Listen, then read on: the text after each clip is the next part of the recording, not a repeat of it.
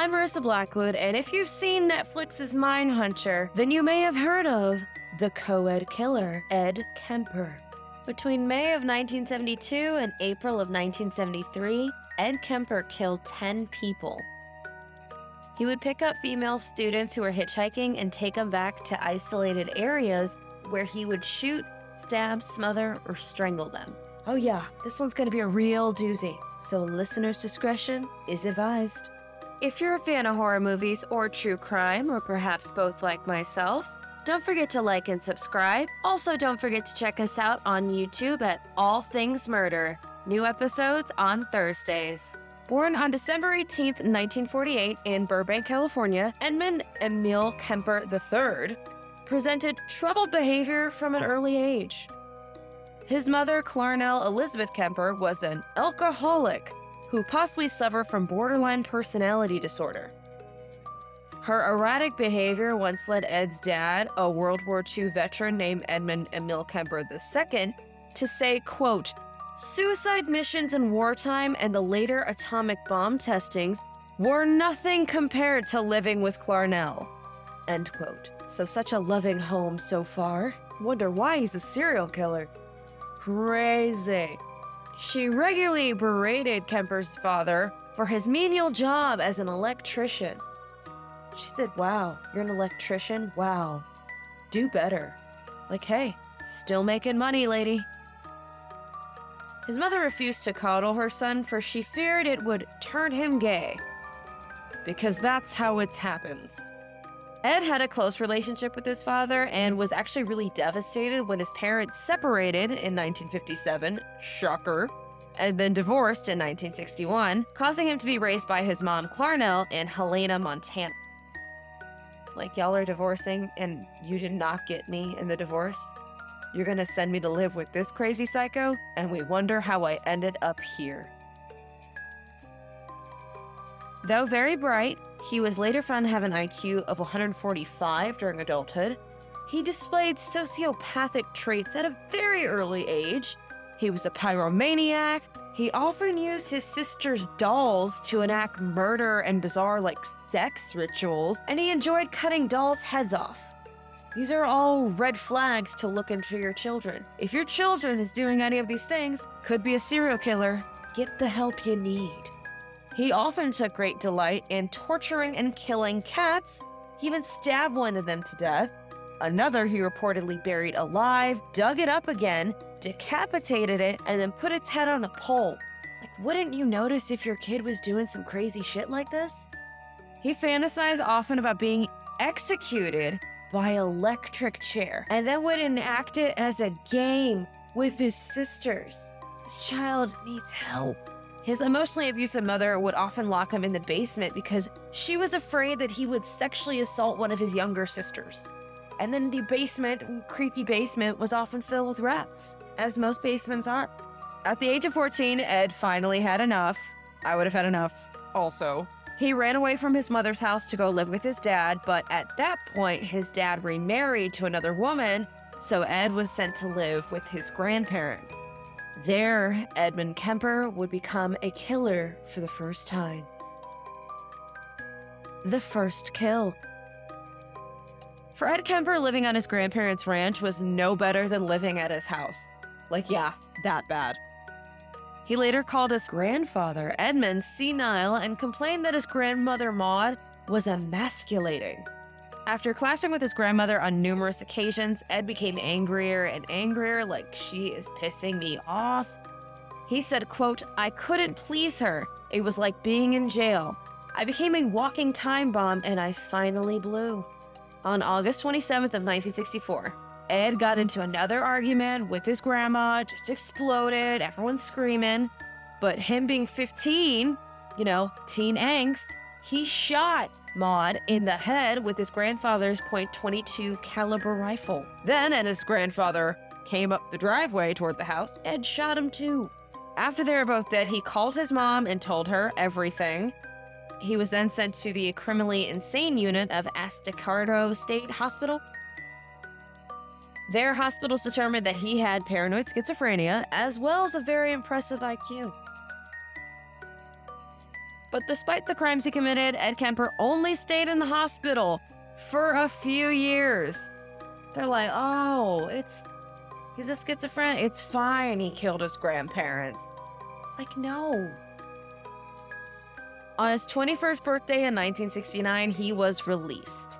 Ed then went to live with his mom, who was then working as an administrative assistant at the University of California in Santa Cruz. He was like, great, after everything, I go back to her. Awesome. After being released, Ed, still living with his mom, took a number of menial jobs before eventually getting a job at the state of California's Department of Public Works as a laborer. Now, this guy was 6'9" and weighed 300 pounds. That's a big dude. He befriended several local police officers and planned to become one himself, a dream that ended because he was above regulation height. They said, yeah, you're too tall to be a cop. Though he wasn't really good with money, he eventually saved up enough to move away from his mother's, got an apartment with a roommate.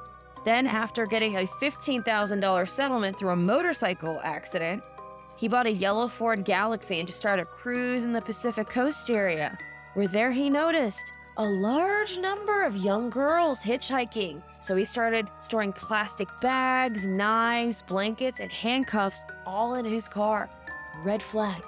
He then began picking up young women and peacefully let them go. So he didn't kill anyone. He said, hey, I will actually give you the ride without killing you.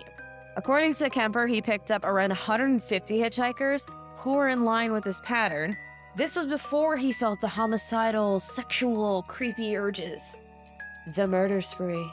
By 1972, Ed had once again turned to violence. On May 7th, he picked up two Fresno State students, 18-year-old Marianne Pace and another 18-year-old Anita Lucchesa, near Berkeley, California. Ed brought the girls to a nearby wooden area, intending to sexually assault them, but he panicked and he stabbed and choked the two women to death. He then stuffed them into his trunk and drove to his house in Alameda. On the way, a cop did stop him for a broken taillight, but did not search the car. If he had, he would have found the bodies of Ed Kemper's victims inside. Creepy dude late at night. Check the car, people. Once he got home, Ed then sexually assaulted the bodies. He then dismembered them, placed the body parts into plastic bags, and then disposed of them. Ed Kemper's victims were hidden somewhere in a ravine near Loma Prieta Mountain. From there, Ed just continued his murder spree, killing again on September 14th of 1972. Like with the first murder, he did pick up a hitchhiker, a 15-year-old Aki Ku, who had missed her bus to dance class. He's like, hey, need a ride to dance class? During this encounter, Ed accidentally locked himself out of his car, yet was able to persuade this girl to let him back inside. He then choked her unconscious, sexually assaulted her, and killed her.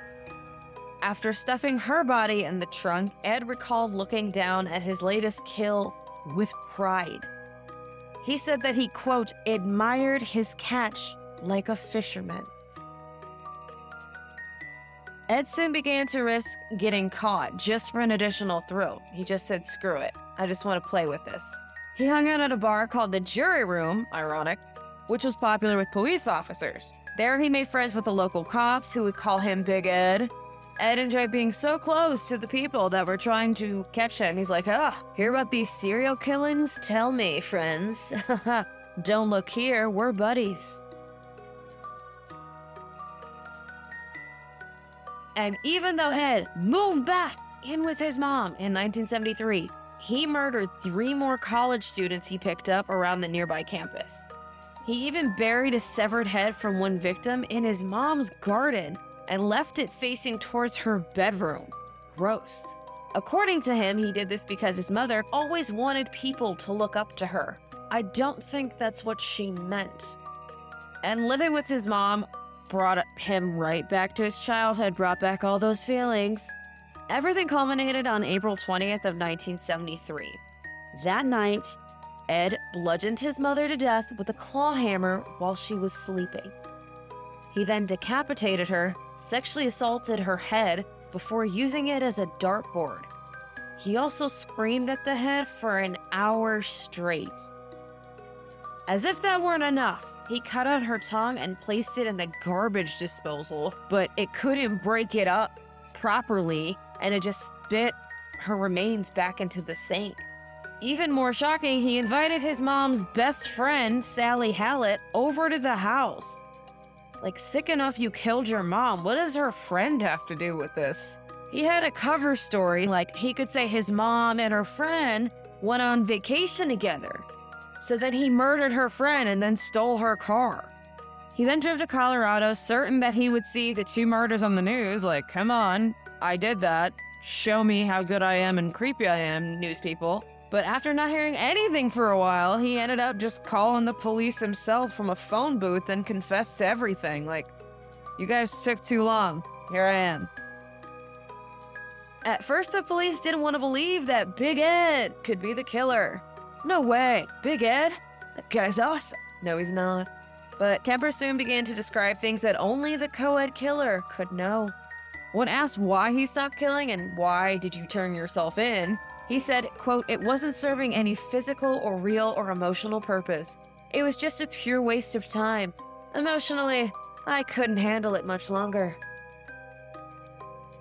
He went on, quote, "Toward the end there, I started feeling the folly of the whole damn thing.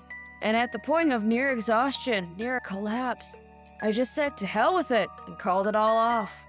Ed Kemper was arrested and later convicted of 8 counts of first-degree murder. He attempted suicide twice and even requested the death penalty, but was ultimately given 7 concurrent life sentences instead. They said, "Oh no, no death for you. You will need to suffer in jail." Ed Kemper was in prison at the California Medical Facility along other notorious criminals like Charles Manson and Herbert Mullen. Ed, who is now 72 years old, still resides in that same prison to this day. During his early years behind bars, he willingly participated in a number of interviews with reporters and law enforcement officials. Before long, he was even meeting with the FBI to discuss his crimes and why he committed them. As he was shown in season 1 of Netflix's crime show Mindhunter, his testimony about his state of mind during his interviews was integral to law enforcement's understanding of how serial killers operate. Like, why are you doing this messed up stuff, sir? In recent years, the co-ed killer has now this reputation of being a model prisoner.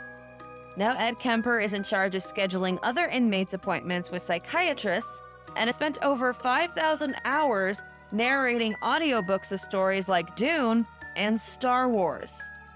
If you listen to an audiobook of Star Wars recently, that is a serial killer you are listening to. Ed Kemper has influenced many works of film and literature. He and fellow serial killers like Ted Bundy, Gary Heinick, Jerry Brudos, Gary Ridgway, and Ed Gein were all used as inspiration for the character Buffalo Bill in Thomas Harris's 1988 novel, The Silence of the Lambs. The movie's pretty awesome too if you haven't seen. Like Ed, Bill fatally shoots his grandparents as a teenager. If you've seen American Psycho with Patrick Bateman, he says a quote by Kemper to Ed Gein. Ed Kemper has also been the subject of multiple books, including Edmund Kemper, The True Story of the Co-ed Killer, and a million others. Ed Kemper was first eligible for parole in 1979. He was denied parole that year, as well as parole hearings in 1980, 1981, and 1982. He subsequently waived his right to a hearing in 85, 97, 2002, and 2012. He was denied parole in 2017 and is eligible in 2024. So next year, we'll see if they let him out or not. Do you think the co-ed killer should be released? And that is the story of the co-ed killer, Edmund Kemper. Rest in peace to the victims. Thank you all so much for joining me. I'm Marissa Blackwood, and don't forget to tune in next week for a new All Things Murder, if you dare.